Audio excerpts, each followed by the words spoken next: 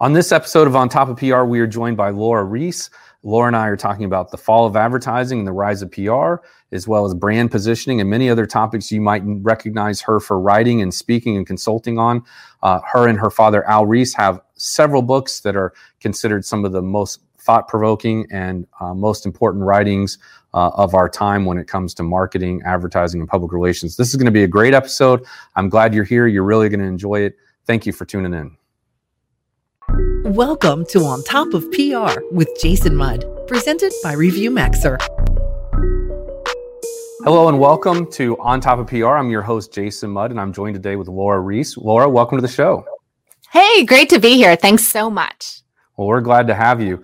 I was just thinking about, you guys have a great book called The Fall of Advertising, The Rise of PR. That's the one. Yep, there it is. I'm glad you brought props.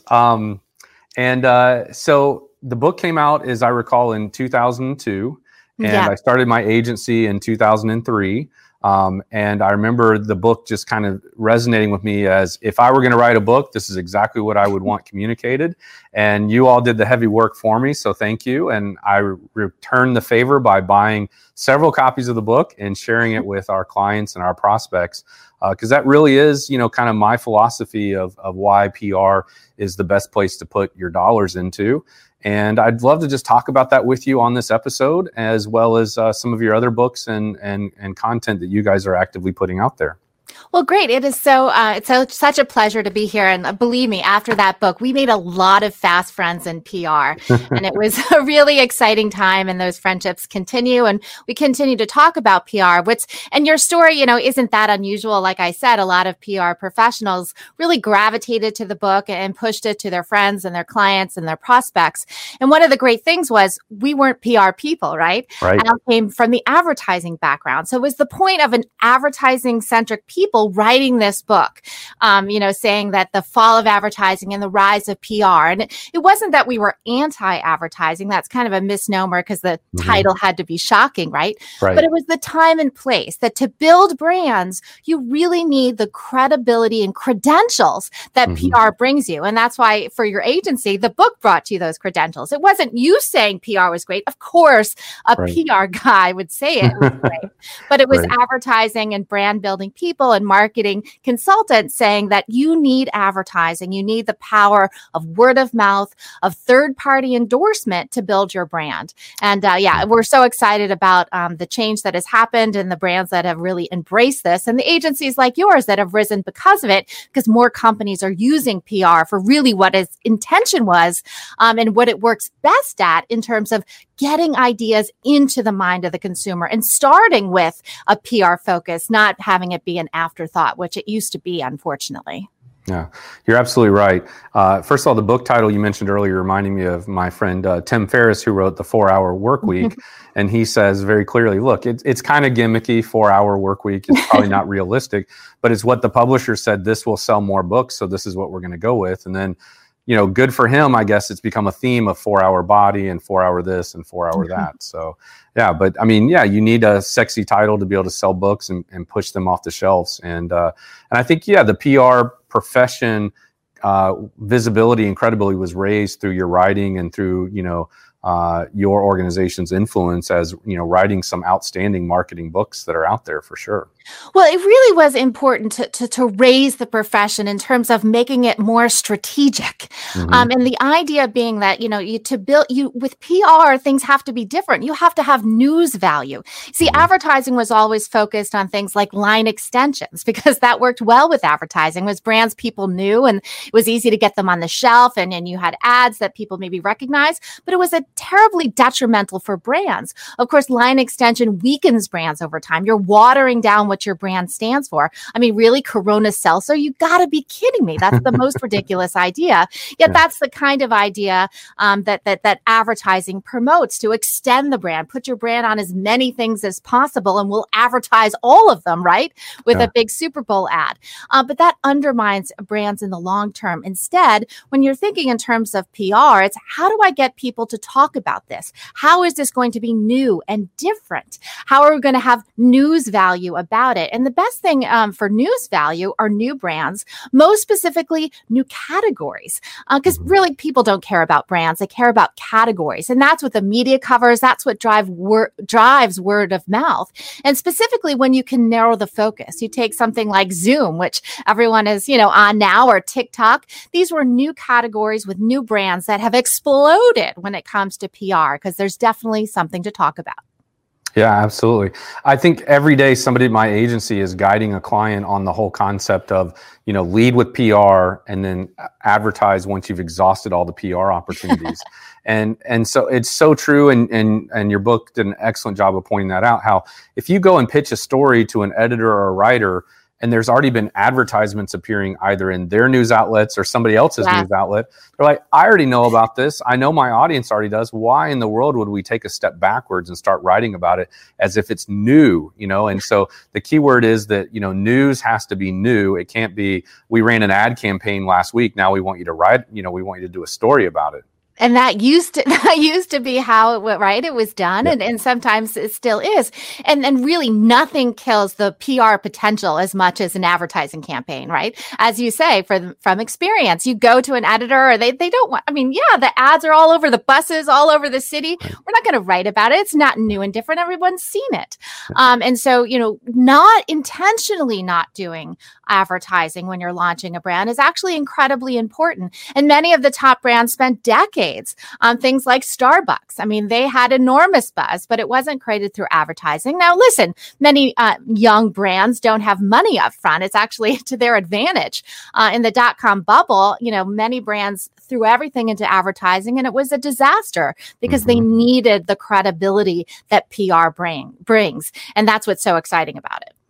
Yeah, as I'm thinking about in your book, you're reminding me that I think the examples were, Starbucks and Target and a couple other brands didn't advertise at all, or at least for much of their early years, they didn't even touch it. And I happen to be a very proud loyal Tesla owner, and I'm in some Tesla Facebook groups. And people are always like, I don't understand. Why doesn't Tesla advertise? They should be advertising. And I'm just face palming, thinking to myself, the beauty is they don't have to advertise, nor should they. And I think I've even heard Elon say, we're probably never going to advertise. And you don't have to. He gets so much attention already. Oh, my goodness. Yeah. That is such a great example. And Tesla, Red Bull, there's so many brands that, and again, these are all as well in new categories, right? Tesla is the only brand that, focused on the electric car only. And of course, they dominate the market. Red Bull, invented the energy drink, and they dominate the market. And so again, what's really interesting in all the cases though, and it's so important as a part of PR, is having a celebrity CEO, somebody who can be the spokesperson, because listen, you can't interview a car. You've got, you could put a car in an ad. You don't need a CEO or anybody. But when it comes to PR, having a person who is going to devote a lot of time and be really good at being a spokesperson and being on TV is vital these days. Whether you're NVIDIA, whether you're Tesla, whatever company it is, having a CEO who can be that spokesperson is so, so important. Of course, with big news today with, Apple doing and Tim Cook, what's he going to say? Everybody wants to know because they're following the company and they're listening to that CEO because they're delivering the news about the company. Yeah, you're absolutely right. Rock star CEOs are within the age of social media. People are connecting with CEOs, and and they don't even have to be super rock starry, right? But they are. Bill Gates is still a nerd, and many of them. But they do have to be. Speak to their brand and speak up for their brand and be that person who really is just the total evangelist for their brand. And people love to hear from them and the media loves to talk to them. And that's, what we see those companies. And that's the predicament too, over time when the founder leaves. How do you get that next person? Tim Cook has become a very good spokesperson, but it wasn't easy making the transition from Steve Jobs, who was a master at it, to go to Tim Cook. It's really hard. And one other point to make too is, there does often come a time and place for advertising. And it's what you briefly alluded to earlier.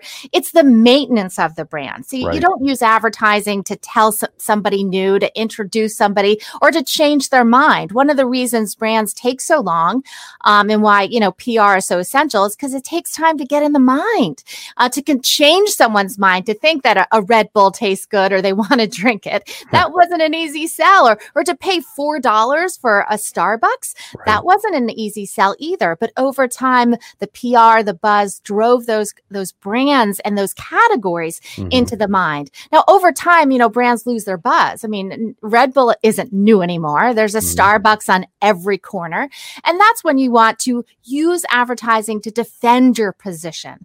It's not an aggressive move. It's a defensive to keep competitors at bay, if you will, and to remind people what it is you stand for. Yeah, that's good. That's good. The other thing I think, at least in my mind, falls under the umbrella of PR is social media. And going back to the example of Elon Musk and Tesla, I was giving my friend Dwight a ride home from a business meeting we were both at. And he rode in my Tesla, was asking me all kinds of questions. And I told him, he said, what's some of the coolest things about having a Tesla? And I said, well, the primary reason was autopilot. But the other cool thing about having a Tesla is the overnight updates that you can get. I said, well, what's really cool is when you see somebody on Twitter engage with the CEO of the company to throw out a suggestion of an over-the-air update for the car, and he replies back and goes, that's a great idea. We'll go to work on that right away and have it live in a week or two. And literally, there have been things that have happened in our car that have made the user experience better from an over-the-air update, overnight update in the car, software-wise, that came from a user-generated comment or suggestion through Twitter. And I think that's the best customer feedback, right? Because there's no more focus groups needed for Tesla, because on Twitter, they're getting feedback all the time because they know users know that they'll actually take that feedback and do something with it to improve the user experience. Imagine that bomb getting blown into the whole mix of marketing and customer experiences, right? The ability to use social media to interface directly with a CEO that normally, what would you do? You'd write a letter and maybe they'll see it, right? Maybe is right.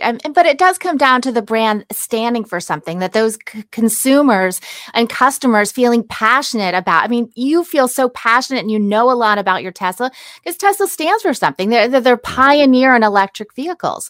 I mean, they're the first brand in the mind. They dominate the mind. I mean, how is, General Motors going to have a Twitter account? I mean, they've got so many brands and their name on so many products, from expensive to cheap to trucks to sports cars. I mean, what's the point of view? What are they going to engage with, and who are they going to engage, with, and how? What's the position there? What's the discussion about? Is it for small cars or is it for big gas guzzlers? Is it for Hummers or is it for the Volt? It's very hard to have a position, to have a discussion when you don't really have a focus, and that's where I think social media can be for brands that do have a position, that do have a strong following, and that are pioneering and dominating in categories. That's where you can really have that kind of discussion. When you have a little bit of lots of businesses, what are you going to talk about? That's the problem. You make a great point, because going back to GM and other automakers, right?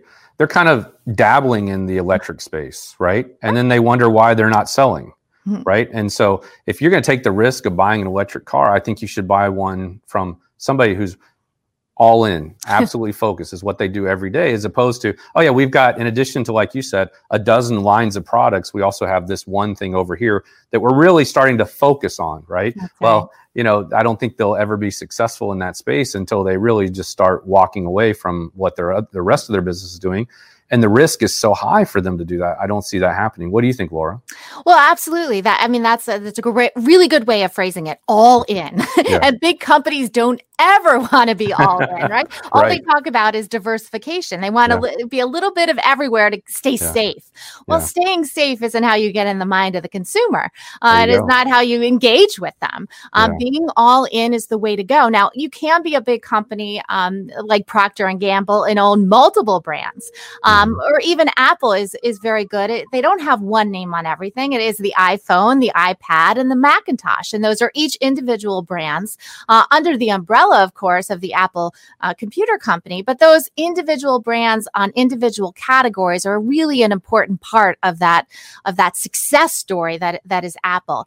And again, with, the car companies, it is such a tragedy because there was, they just didn't want to take the leap. They have line extended all of their models into, the regular Camry, and we've got the electric Camry. I mean, very few have really gone all in because, right now the market is small. Of course, potentially it's, likely to dominate. But they don't see the long-term benefits of investing in a totally new brand now, even though that's the best strategy. Absolutely. Laura, we're going to take a quick break and be right back on the other side, so hang with us. You're listening to On Top of PR with your host, Jason Mudd.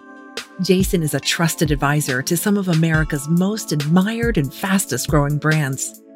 He is the managing partner at Axia Public Relations, a PR agency that guides news, social, and web strategies for national companies. And now, back to the show. All right, we're back, and we're with Laura Reese. Laura, we're so glad you're here. I wanted to talk to you about something else in your book, and that is a great story that I love to tell. It's like a good cocktail or trivial conversation point. But in the book, you write about how Budweiser sales were slipping. And so the answer, meanwhile, Bud Light sales are increasing. Mm-hmm. And the wisdom of the marketing department or advertising department, they said, well, that means we have to grow our advertising spend for Budweiser. And if we increase the advertising, that'll increase sales. Well, they increased the advertising, but sales didn't do very much, as I recall, right? And it was the shift, it was the inability to shift the mindset that maybe the customer wants the light beer. Right. And so while they had this product, that they had for years, and it suddenly started seeing a decrease in consumption, they're like, oh, just throw more money at it instead of listening to what the customers are saying and what the sales are showing. Yeah, no, it's such a tragedy, and it's such a great example because you really did see a major shift. And this is often what you see when you see categories divide. I mean, beer used to be beer, right? And Budweiser was the king of beer. But then along came something called light beer.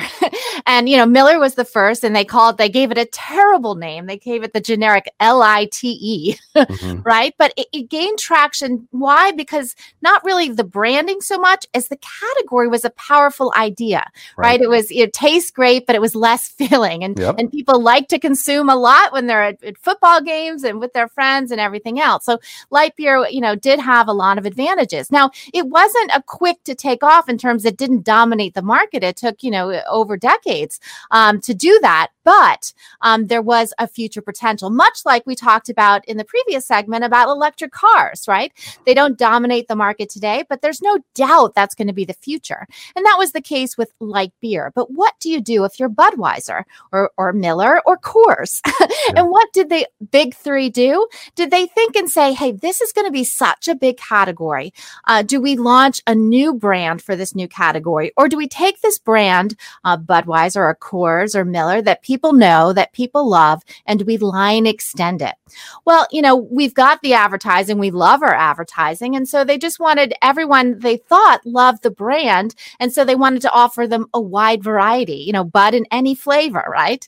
Unfortunately, short term, that will have in some cases a boost in sales as people will try it. They've tried Bud Light Seltzer and they'll try lots of stuff. But long term, what is a Budweiser? Is it really the king of beers? Do people really think it's the most powerful brand? Not so. It's a watered down version today. It doesn't stand for anything really because they've put their name on everything.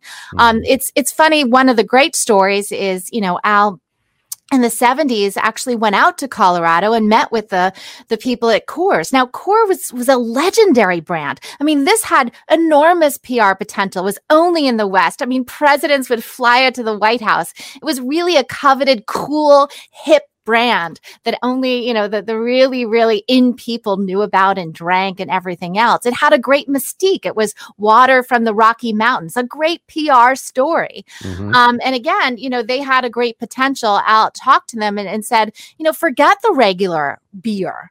Why don't you make Coors a light beer only? It actually was a bit lighter because it was the high altitude in Denver. They did make it lighter on purpose. So it could have been, it was already a light beer. Why not focus it and not have the line extension name is a troubling thing. It's like diet for Coke or light for a beer. Everyone sees it as not the real thing. And Coors could have been, stood for light beer in that category and continue that brand mystique instead of what they eventually did was, go with the line extension route and, kind of a tragedy. A tragedy in the sense that actually the whole category has been damaged because there wasn't any real brand that stood for light beer.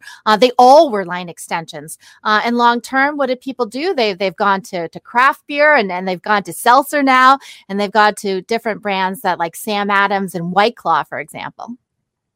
Now is a good time to be in the beer or alcohol business anyway, just given COVID and everything else. But you're right. The more craft and unique it is, the more people seem to be drawing into it. So, for sure. So Laura, obviously, we're living in the times of COVID and the pandemic. I'm sure that's impacted your business because I know you speak quite a bit and travel quite a bit. What's new for you and what have you been up to lately? Yeah, sure. We, our business is split between writing books and consulting with companies on marketing and positioning strategy and then giving speeches on these topics around the world. Actually been to over 60 countries. It's really exciting to see how the principles actually work for companies around the world. Obviously, with COVID, I haven't traveled. I had a big world tour back in February, right before this hit, and have been hunkered down pretty much ever since. Luckily, with the technology, I've been able to do interviews like this, do some virtual speaking that way, and meeting with clients this way. Technology has really been, a great asset for us. But I do look forward to 2021 and getting back in the road in front of people as well. I think there's a great live experience of being at a big event with a lot of people. What's interesting is from the branding aspect, it's always two directions. It's the mushy middle that is the problem. Big, exciting events that are really about entertainment and meeting people, I think will flourish, when we get over this pandemic. But so will these kind of intimate things, using technology to easily connect, from your office to people instantly around the world with video, which obviously I'm a big proponent of visuals. And I think that is a great way of getting together, getting the emotion that only video and images can portray. Yeah, I totally agree. I think that it will be, people are naturally desired to come together, especially extroverts like yourself, right? And so they find fuel and energy in those environments. And I know it'll come back. It might be different and it might take a while, but eventually, I think just like everything else, we just got past, memorializing 9/11, and the world was different after 9/11 for a while, but then things started loosening up a little bit and a little bit more return to normal. We'll see the same thing here as well. So, yeah, and you really will see again what I said are kind of the extremes of the situation, where you have big groups and you have very small kind of technology things. I mean, much like with beer, right? Yeah. You've got Sam Adams, a very, very heavy kind of full of flavor product, and then you have seltzer, which has basically no flavor. So you don't like seltzer, so I'm not getting you any seltzer for your Actually, I love seltzer. I'm drinking some right now, but there's no LaCroix, not Budweiser or not Corona. No. Yeah, excellent. And so tell me, are you working on a new book or what's happening there? Yeah, well, we've been, we actually released it first in China, if you can believe that. We have a very successful office out of Shanghai with our partner Simon over there. And so we're talking about positioning in the 21st century, how the principles of positioning, many of them have remained the same, but some of them have changed and new ones have come about, particularly in the idea of visual hammer, which you see behind me, of the importance of having a visual to drive your idea, to own that position in the mind, being incredibly important, as well as the idea of category, like we talked about today. In building brands, it is the category that really is the big idea and what people really care about, and how you can define your own new category, build your brand, and of course, use PR to get it in the mind. That's music to my ears. So of all the books you've done, which one is what are your top two? Oh, goodness. It's like trying to choose your children, isn't it? I know, right? And you're on the spot to do it. Yeah. Well, because we're here, and actually because it came out the same year my first child was born, The Fall of Advertising and the Rise of PR is really a very special book, because it really it changed a lot of minds in how people perceived PR and how they could better understand when advertising was appropriate, but really the importance of PR and word of mouth. And then, of course, it took off as well with the internet, the ability to have those conversations. Right. And then that book behind me, Visual Hammers, also a personal favorite, talking about the powers of visuals to drive the emotional powers that visuals provide to drive ideas in the mind. So you talk about, Corona beer, for example, and you have that lime in the top of the bottle, which was a very powerful visual hammer to drive the idea that it was the authentic Mexican beer. Right. And so that was, of course, remembering a time where that's the only thing that Corona came to mind, was that delicious beer from Mexico. But hopefully everyone is staying safe, and we all get through this and go on to great things in the coming months. Yeah, absolutely. And Laura, if our audience wants to connect with you, what are some of the best ways for them to reach you? Oh, absolutely. Well, it's super simple. You just go to our website, and that is Riess, RIES.com. And you can find all of our information and a list of our books and all of our social media connections and everything there you could ever want to know about Riess. And that's, of course, Riess and Riess, because I am partnered with my co-author, of course, Al Riess, the father of positioning. The legend Al Riess himself, for sure. Yes, absolutely. He's doing terrific. He and I are both here in Atlanta, and it's been, what better thing to work with your dad for over 25 years. Yeah, absolutely.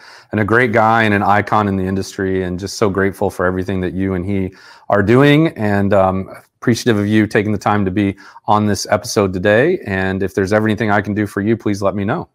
Absolutely. It was my pleasure. I loved the conversation. Thanks so much. Thank you, Laura. Be well, and take care. This has been On Top of PR with Jason Mudd, presented by ReviewMaxer.